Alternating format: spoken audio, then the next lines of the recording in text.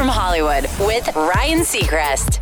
Now, Horan's second album, Heartbreak Weather, arrived on Friday, which once again showcases his natural knack for writing catchy songs.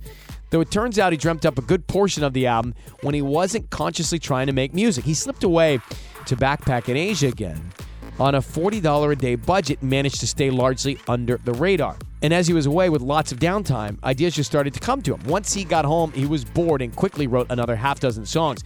With the collection of songs intact pretty much organically, he said to himself, I guess I should do something with these. So he gathered some talented friends, headed to the Bahamas, wrote even more songs, and the result, Heartbreak Weather, is out now. That's direct from Hollywood.